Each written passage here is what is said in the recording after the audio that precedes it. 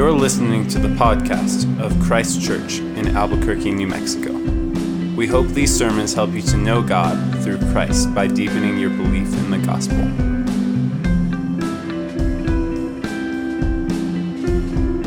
The reading this evening is from 1 John chapter 1, verse 5 through chapter 2, verse 2. This is the message we have heard from him and proclaimed to you, that God is light, and in him is no darkness at all. If we say we have fellowship with him while we walk in darkness, we lie and do not practice the truth. But if we walk in the light as he is in the light, we have fellowship with one another, and the blood of Jesus his Son cleanses us from all sin. If we say we have no sin, we deceive ourselves, and the truth is not in us. If we confess our sins, he is faithful and just to forgive us our sins and to cleanse us from all unrighteousness.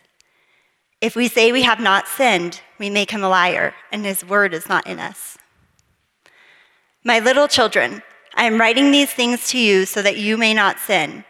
But if anyone does sin, we have an advocate with the Father, Jesus Christ the righteous.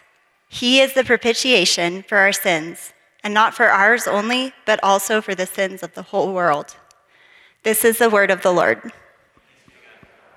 Our Father, we are thankful for your word. We pray now that you would lift our eyes to Jesus, that we might see him here in your word. We pray that you might bind our hearts to him, that, Lord Jesus, that you might be near to us in your word, you, the Lord of your word, the Lord of this table that we will come to. God, we pray that you would draw near to us as we draw near to you. We are confident and trusting in you in that promise to us. So, God, we pray for this next 30 or 40 minutes or so. Bind our hearts to you, we pray. In Jesus' name, amen.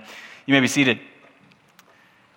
It's good to see you all this evening. Several of you I don't think I've met. I'd love to meet you after the service if I haven't. My name is Nathan. I'm one of three pastors here, and so we would love to get to know you, meet you for lunch or coffee or something this week or the next, and just hear of how you came to Albuquerque, how you have come to Christ Church, how perhaps you have recently come to Christ.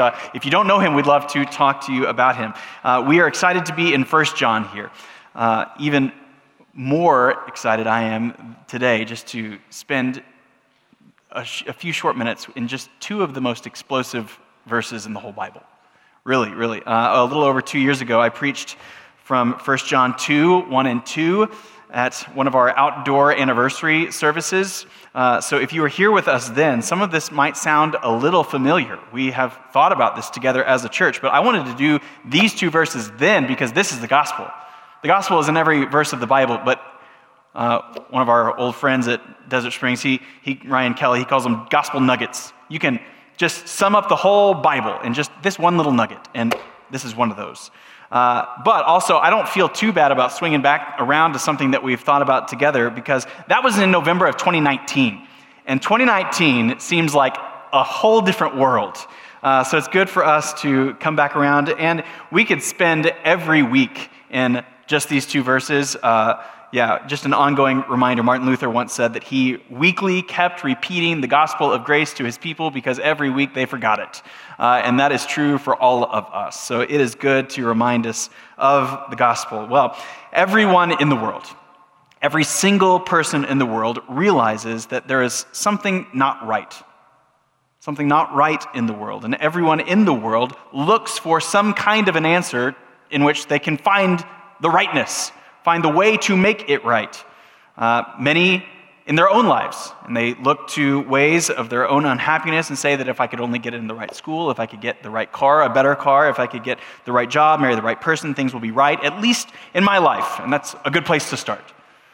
Many people look around at poverty and violence and think if I could just start or help along the right nonprofit, if we could get the right governmental programs started, the right elected officials elected, then all of these problems will begin to go away, or at least there will be fewer of them. Even atheists believe that things aren't right in the world, even if there's something no objective standard of right and wrong. For a good while, an atheist group in England bought ads on the sides of buses, and the ad they bought just said this: God probably doesn't exist. Now stop worrying and live your life. In their view, in their estimation, they're seeing that the problem in the world is just religious belief in the first place. If people would just stop being so uptight and just kind of live their life, then things would be better. If we could extinguish belief in God, society will be better off. There are entire sections at Barnes & Noble, if you still go there, or certainly on Amazon, dedicated to self-help books on money and diet and popularity and education. Oprah, many years ago, though she's a little dated now, she taught that while there certainly are problems outside of us, the answer for all of us as human beings can be found within. Oprah once said, "This place of connecting to something deeper within ourselves is available at every moment. The more stressful and chaotic things are on the outside, the calmer I have to get on the inside. I can just go inside myself, go back to my center, and remember what is most important." Is this true? That the problem in the world and in your life, the problem or the problems are on the outside, are external to you, and the actual solution to that problem can be found within? The answer to that question from the Bible, over and over from start to finish, is no. The answer is not to be found within. We are all guilty, and the problem is actually within. The solution is not there, the problem is there. And the answer and the solution must come from without, must come from the outside. The short letter of 1 John is all about this. It is all about problems and solutions. It is about fellowship with God, what prevents or what disrupts that fellowship, and then how to or what can make things right. Let me read these first two verses again from chapter 2. I asked Rachel to pick it up a little bit to get us on the on-ramp in verse 5, but we'll swing back around to that. But we're going to spend the majority of our time in just these first two verses of 1 John 2. Let me read these again. "My little children, I am writing these things to you so that you may not sin. But if anyone does sin, we have an advocate with the Father, Jesus Christ the righteous. He is the propitiation for our sins, and not only for ours, but also for the sins of the whole world." Before we actually get into these two verses, remember when he's saying, "I'm writing these things to you," what is he talking about? What are these things? Well, everything that we thought about last week from chapter 1. These things, everything that we considered, namely that God is light and in him is no darkness at all. He has created us to walk, to live, to love in the warmth and the clarity of his light, of living in acknowledgement and in worship of him. And so we must start with God. If we miss the holiness of God, then we miss everything else. We miss the reality of the magnitude of our sin. We minimize its effects and how it actually disrupts our fellowship with him. All of these things that we considered last week from chapter 1. "I'm writing these things to you so that you may not sin." Let's now get to those things. So while flying over 30,000 feet last week and considering sin and disruption with fellowship with God, let's now consider these two verses just in two halves tonight. The problem of our sin and the solution of our sin. I said that this book is all about problems and solutions, and these two verses are no different. So first of all, the problem of our sin. Very pastorally, very compassionately, John says here in verse 1, "My little children, I am writing these things to you so that you may not sin." He is saying, don't you see? Don't you see how sin disrupts your fellowship with God, your joy with God? How sin disrupts your fellowship with others, how your sin has caused wreckage in your lives. If you can say that sin is no big deal and that God is just going to forgive me all in the end, it's not a huge deal, then you don't understand sin. You don't understand God. Therefore, my little children, and he's saying, I'm an old man now, my little children, I have seen the glory of Jesus at his transfiguration. It caused me, seeing Jesus rightly, caused me to see myself rightly. My dear friend Peter, when he was on the boat with Jesus, and he saw Jesus bring glory to this boat, he said, "Depart from me, for I am a sinful man." Seeing the glory of God helps us to see ourselves rightly. So John might be thinking, I have seen the devastating effects of sin in my own life. I have seen the devastating effects of sin in others' lives. Therefore, I am writing all of these things to you so that you may not sin. Sin is not just bad habits, mistakes, slip-ups. No, it is utter and brazen turning of worship from God to yourself. Sin is killing you. So I long for you to want a satisfying fellowship with God that isn't constantly disrupted. I want you to turn from the things that promise satisfaction but never do. I long for you to hate your sin and see it as ugly, see it as wicked, as misdirected, soul-killing worship. Like many of you who are going through a Bible reading plan this year, on Friday morning I was reading in Exodus 32 of Israel worshiping the golden calf at the foot of Mount Sinai. This is who we are. That is not just some old story of some old weird people. That is us. Rejecting the God of goodness, rejecting the God of light, and replacing him with all kinds of lesser gods that are really just the gods of our appetites, the gods of money and sex and power. Now, I'm not going to major on this theme this week, that while the idea of sin is pretty easily scoffed at by wider culture, we're not going to dwell too long here on sin, but we all know something is wrong, all of us. There's something wrong out there in the world, and there is something wrong in here. My guess is, while many of us are victims of abuse or victims of wrong relationship, there have been things done to us from outside. My guess is I do not have to try to convince you very hard that there is something wrong in here. That existentially you feel incomplete, you feel broken, you feel rebellious, you feel guilty. I think all of us do. We can try to suppress this, as Paul says in Romans 1, but this is who we are, and it is something that we all as humans understand existentially. We live it from the day to day. And initially, those feelings of conviction are good and right. We've often said that the good news of the gospel actually isn't good news unless the bad news is first very bad news. If there is no bad news, then the good news isn't very good. And so the problem of our sin, seeing it rightly, the problem of our sin being gigantic is actually good and right. Seeing our sin as cosmic, treason, rebellion, it has fractured your relationship with an eternal and holy God.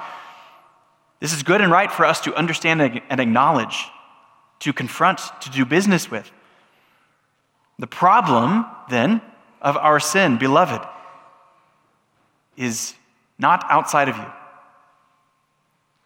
Despite many terrible and difficult things outside of you that have happened to you, the problem is within you. The problem is a problem of rejecting the light and tolerating, even welcoming the darkness. But as I want you to begin to live and love your way out, as D.A. Carson has famously said, we worship our way into sin and we worship our way out. And so, what is the way out? How do we reckon with this guilt? How do we walk freely and enjoy in fellowship with God? If the problem of our sin is within, then the solution certainly cannot be within either. The solution is from outside. Where is it? The solution from our sin? Keep reading. Verse 1, but if anyone does sin, and again, all of us, remember in the second half of chapter 1, all of us do sin. So when he says, I'm writing these things so that you do not sin, he's not assuming that you'll just stop sinning. He wants you to just encourage deep fellowship with God. But if any of you do, which you will, continue to sin, we have an advocate with the Father, Jesus Christ the righteous. Now, an advocate is just someone who speaks on your behalf. The modern courtroom lawyer is a great example of someone who is an advocate. The defense lawyer knows the law much better than me.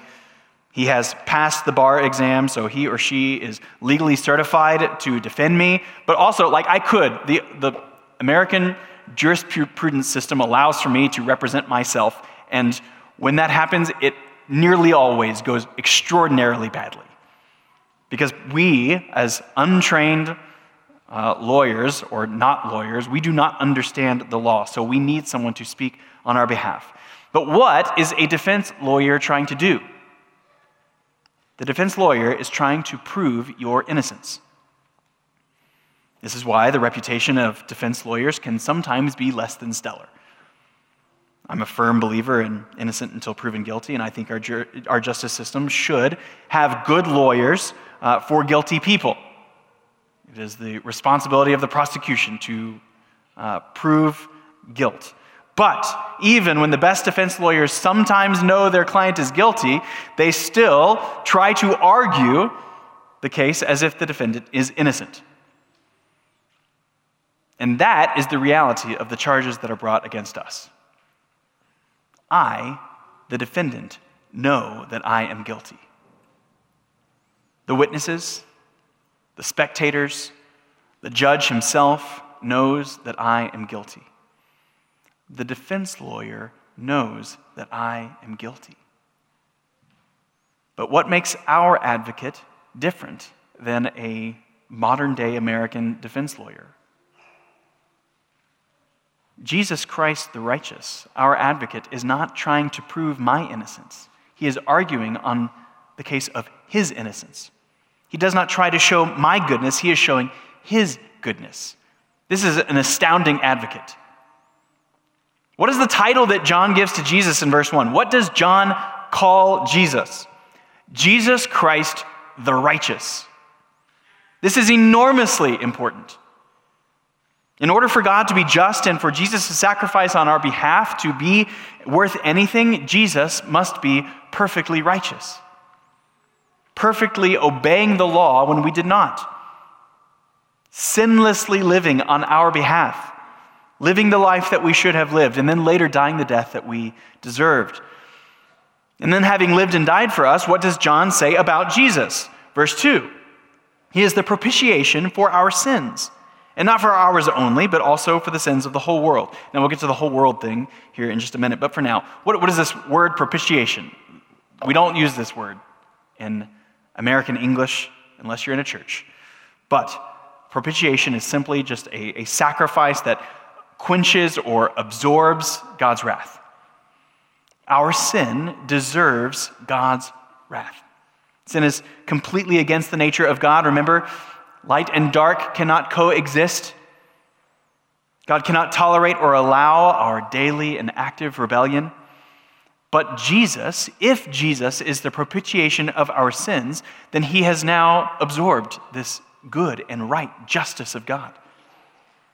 God's wrath against our sin is now poured out onto Jesus so that we are now looked upon favorably by God, and not just moving us out of the enemy of God status, but as we'll see in chapter 3, that we become his beloved children. Not just enemies, but children. Look back at what John says in chapter 1, verse 9. He says, if we confess our sins, he is faithful and just to forgive us our sins. We tend to think about, we can tend toward thinking about Jesus going before God, this angry, out of control God, that Jesus goes and pleads and asks for mercy again and again on our behalf. So Jesus the Son goes up to this angry, out of control Father for the 10,000th time, and he says, I know, it's Sherman again. It's him again. He's done it again. It's him again. He is still angry. He is still covetous, whatever. He screwed up again. But please, God, just give him a second chance, a 10,000th and second chance. And then God begrudgingly says, okay, I'll let him off the hook again. But John doesn't say, if we confess our sins, he is merciful and kind to forgive us our sins, does he? What does he say?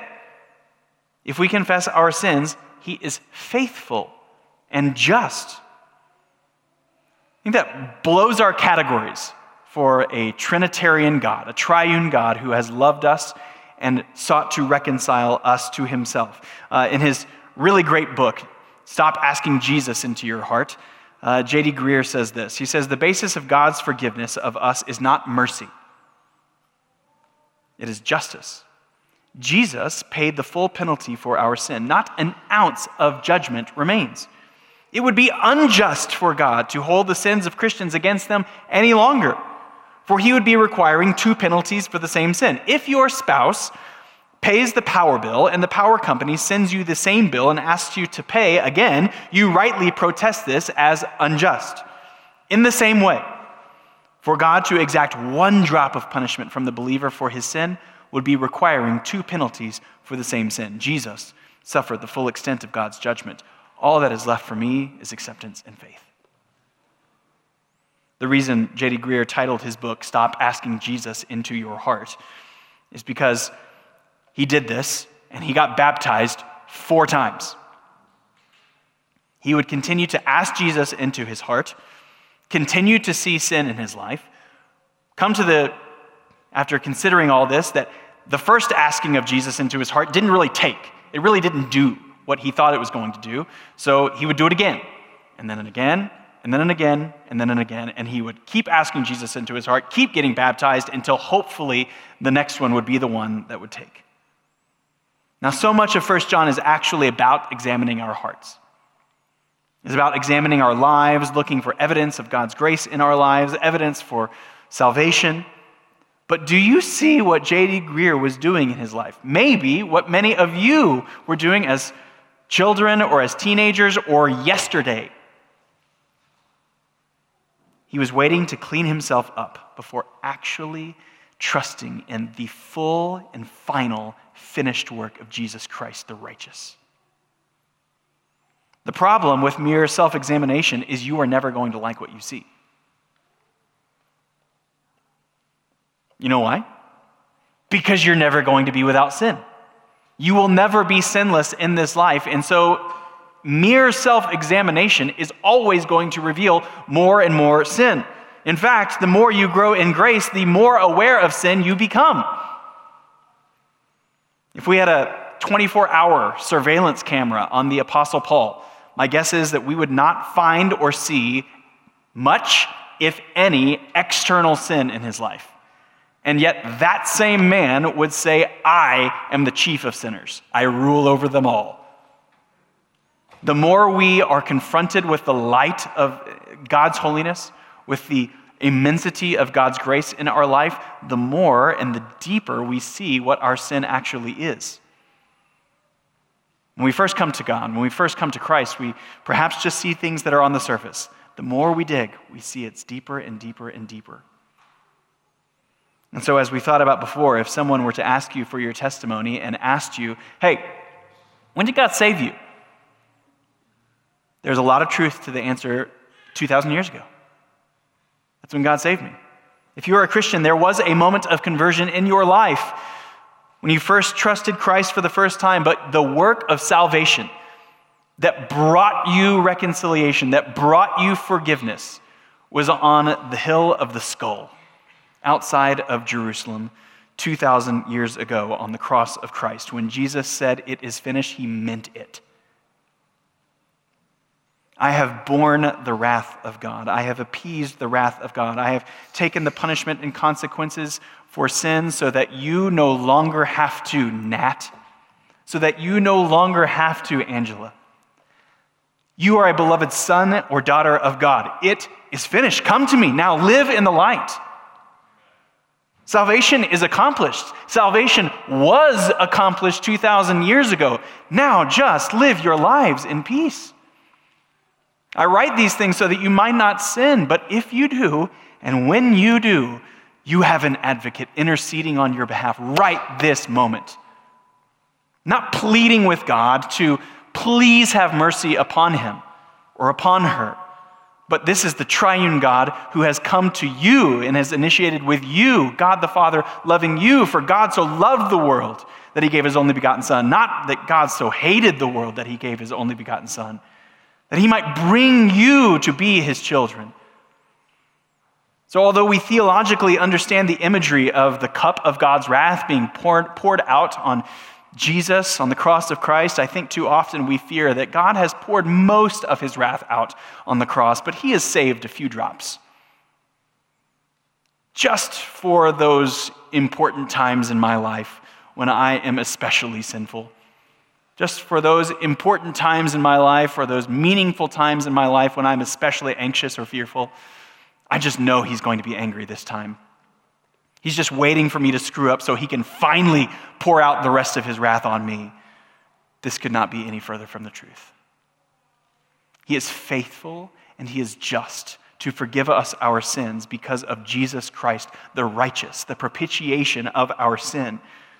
Now, as we have thought about just a few weeks ago from the book of Proverbs, just like loving parents do with hard-hearted children, God lovingly disciplines his children. There's truth to that. But there is an enormous world of difference in me just as a parent, like sitting over there in the corner, watching and observing and waiting for my kids to mess up so I can pounce on them for being awful, miserable little Shermans. That is not God the Father, and yet I think that's who we think he might be. Just waiting, looking over his glasses, just waiting for us to finally mess up again. I knew he would. I knew he'd do it again. I knew she'd be that way again. This is a wrong understanding of the gospel. He is faithful and just to have you as his son and daughter. Do you know and believe this? Are you waiting on God to finally and fully pour out his wrath on you? Right now, are you trusting in the finished work of Christ? That over 2,000 years ago, he loved you. He had names in mind when he went to the cross. That fully absorbs God's just anger and turns it into great love. Turns it into great favor for you.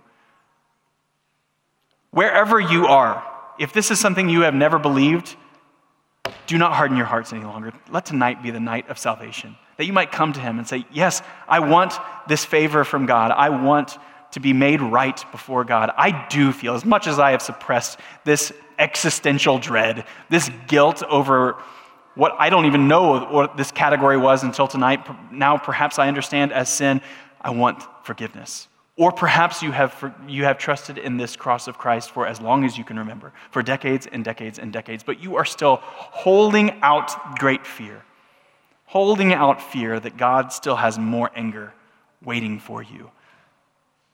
Come to the finished work of the cross of Christ tonight, that you might know him, that you might know God as a loving and just Father, that you might know Christ as a loving and kind advocate, that you might know the Spirit as a wise and binding agent of God, the God himself coming to make you his son or daughter. Now, what do we do about the whole world thing?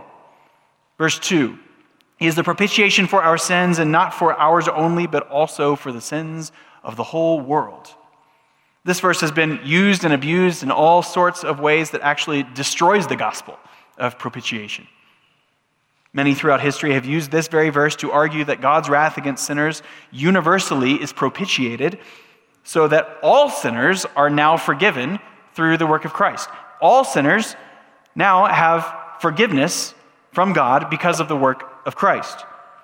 But we know from this letter and from John's gospel, among countless other places in Scripture, that this cannot be what John means. Look at 1 John 5, verse 12. Whoever has the Son has life. Whoever does not have the Son does not have life. That's pretty clear. Or John 3:36. Whoever believes in the Son has eternal life. Whoever does not obey the Son shall not see life, but the wrath of God remains on him. The wrath of God remains on those who do not believe, who do not obey the Son. So what is John getting at here? What does John want us to understand? Well, throughout John's gospel, the mind-blowing reality is that Jesus came not only to save Israel, but the entire world. In John 12, some Greeks, some Gentiles, they come to worship Jesus, and Philip catches wind of it, and he doesn't know what they should do about these Gentiles who are coming up. So he goes to Andrew, and evidently Andrew doesn't know either. So Philip and Andrew, they go to Jesus to seemingly ask permission to send them away, these Gentiles.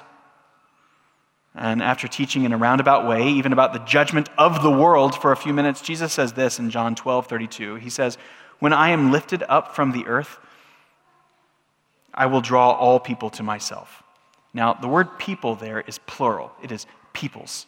As these Greeks are coming to him to worship and his disciples are wanting to send them away, he's like, no.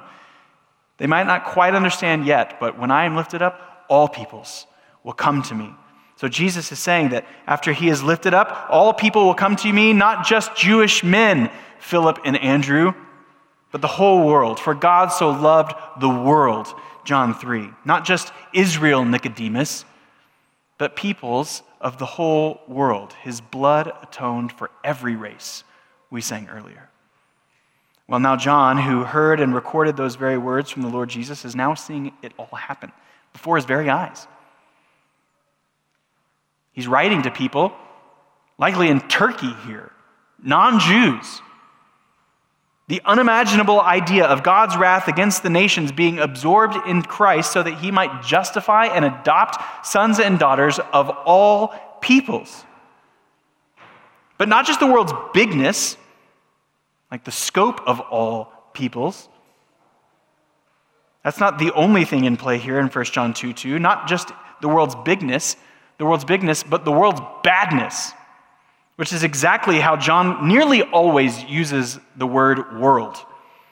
As we'll see in a few verses in chapter 2, nearly always John is going to use the word world to show the place in the kingdom of darkness which does not and cannot love God. So he says this starting in 2:15 through 17. He says, "Do not love the world or the things in the world. If anyone loves the world, the love of the Father is not in him. For all that is in the world, the desires of the flesh and the desires of the eyes and the pride of life, is not from the Father, but is from the world. And the world is passing away along with its desires. And yet, this is the world that hates God. This is the world in which God himself steps into,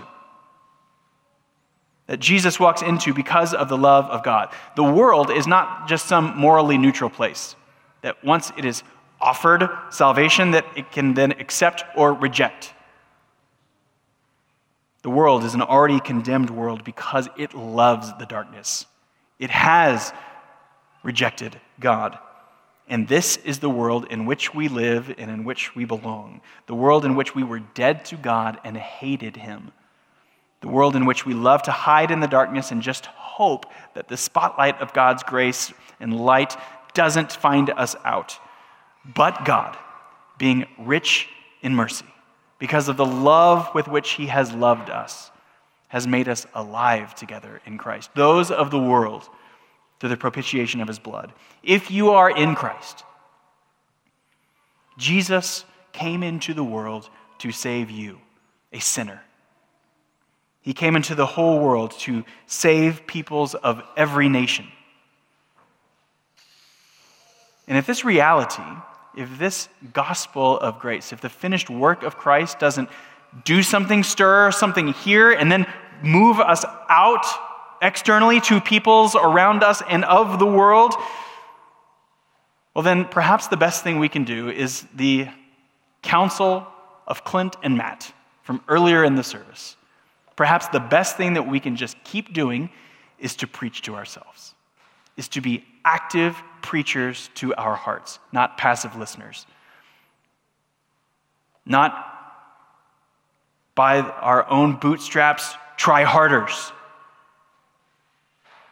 but preachers, reminding ourselves of the grace of God. And a few minutes ago, we sang a song written by Charles Wesley in 1742. As both Clint and Matt told us, that was a song that we sang to ourselves. That song, Arise My Soul, is incredible. It's incredible. You should take it home this week and just read it and meditate on it a lot. Alongside the Bible that you're also reading, not in place of. But now I have no idea what Wesley was meditating on or what he was considering when he wrote that song. But I would not be surprised in the slightest if Wesley had just read the end of 1 John 1 in the first two verses of 1 John 2. When he wrote, "Arise, my soul, arise. Shake off your guilty fears. The bleeding sacrifice on my behalf appears. Before the throne, my surety stands. Before the throne, my surety stands. My name is written on his hands. I mean, that's poetic language. I don't think that's really real, but it might as well be. My name is written here in the wounds of Christ that have bled for me. Because that's true, I do not have to be afraid of my guilt any longer because of Jesus' bleeding sacrifice. The surety of our salvation is standing before the throne of God. The surety of our salvation is not standing here on my ability to live a good life this week, to have 7 consecutive quiet times. That is not my surety. My surety stands before the throne of God, and his name is Jesus, the righteous. He ever lives above for me to intercede, his all-redeeming love, his precious blood to plead. His blood atoned for every race. His blood atoned for every race and sprinkles now the throne of grace. He is ever living. He has not stopped his work of intercession 2,000 years ago. It continues today. Not arguing on the basis of your innocence, not arguing on the basis of your righteousness, but of his. At this moment, right now. Right now. I said metaphorically earlier, your name being written on the cross or on the holes of Jesus' hands. This is not figurative language. Right this moment, Jesus Christ the righteous is arguing on your behalf, Patrick. Not with a God that doesn't want to forgive you, but because he has loved you. He does want to forgive you. Jesus is still arguing on his own merit. 5 bleeding wounds he bears, received on Calvary. They pour effectual prayers. They strongly plead for me. Forgive him. Oh, forgive, they cry. Don't let that ransom sinner die. His wounds are strongly pleading for your forgiveness. They are effectual or effective. Not maybe, but effectual. Accomplishing your forgiveness. But not just your forgiveness. Romans 8 shows us that those whom God calls, he saves. And those who God saves, he justifies and he will glorify. He will bring them to the end. Don't let that ransom sinner die. Jesus' blood is still crying on your behalf that he might bring you all the way to the end. My God is reconciled. His pardoning voice I hear. He owns me for his child. I can no longer fear. So with confidence, I now draw nigh. With confidence, I now draw nigh. And Father, Abba, Father, cry.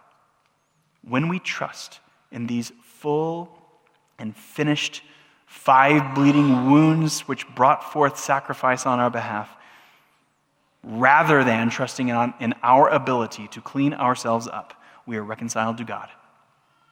It's been said that justification not only moves us out of the courtroom, but into the living room, into the family room. That's a whole world of difference. If we still think that we are standing in the courtroom of accusation, then that changes our relationship with God. But when coming to the cross of Christ moves us out of the courtroom and into the living room of God, that's a place of love. That's a place of growth. That's a place now of not just sheer willpower, but just basking in the love and the light of God. That's the place of transformation. And so, because of all that, now, O my soul, arise. Behold the risen Christ, your great high priest, your spotless sacrifice. In the Old Testament, those are 2 different things. Your great high priest offering a spotless sacrifice. He is one and the same. He has brought a sacrifice that is better and more complete, finally and full, that you might not just be forgiven, but be cleansed with a clean conscience. Because of that, God owns you as his child. So shake off your guilty fears. My soul, please, my soul, this week, help me to shake off my guilty fears. Lord God, triune God, help me to shake off my guilty fears and just walk in the light and the love of Christ. Jesus Christ, the righteous. We are sufficient to come forward and to boldly approach the throne of grace because of he who has made us sufficient. Not wallowing in shame and guilt, but because of the cross of Christ. But we often need, just like I said at the beginning of this, we must keep reminding ourselves of this reality. We must remember what is actually reality. We need remembering because we are forgetful people. And so that's what we are about to do here at this table. Remind ourselves of what Christ has done on our behalf, but also, as Jesus is the Lord and the host of this table, to actually have communion with him again, ongoingly. And we don't think that this bread and this juice or wine is the actual body and blood of Christ, but Jesus is present in all things.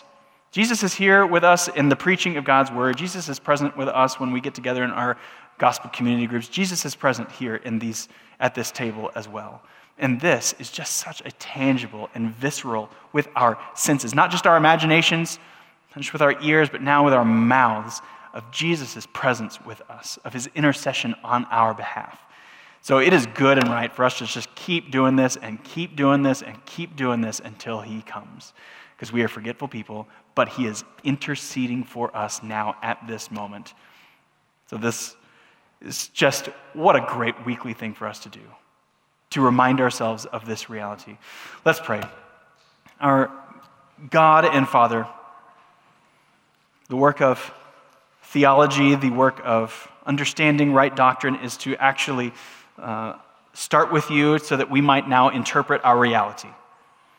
Not necessarily start with our reality so that we might understand and interpret you. So God, with you, you are light, and with you there is no darkness at all.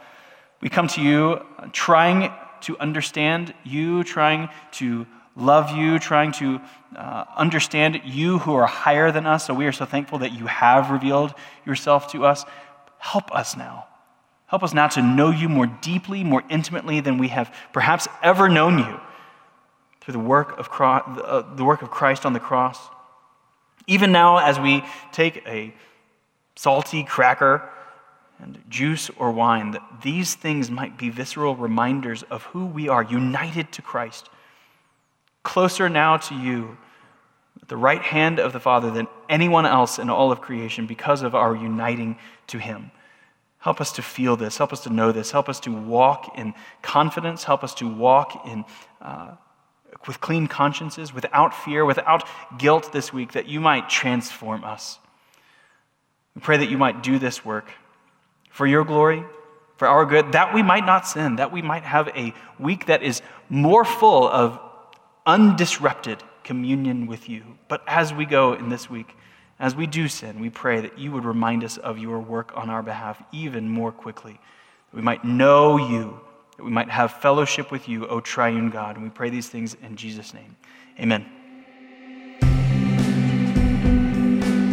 We hope you have been encouraged to deeper life in Christ through the preaching of this sermon. For more information about Christ Church, visit www.christchurchabq.com.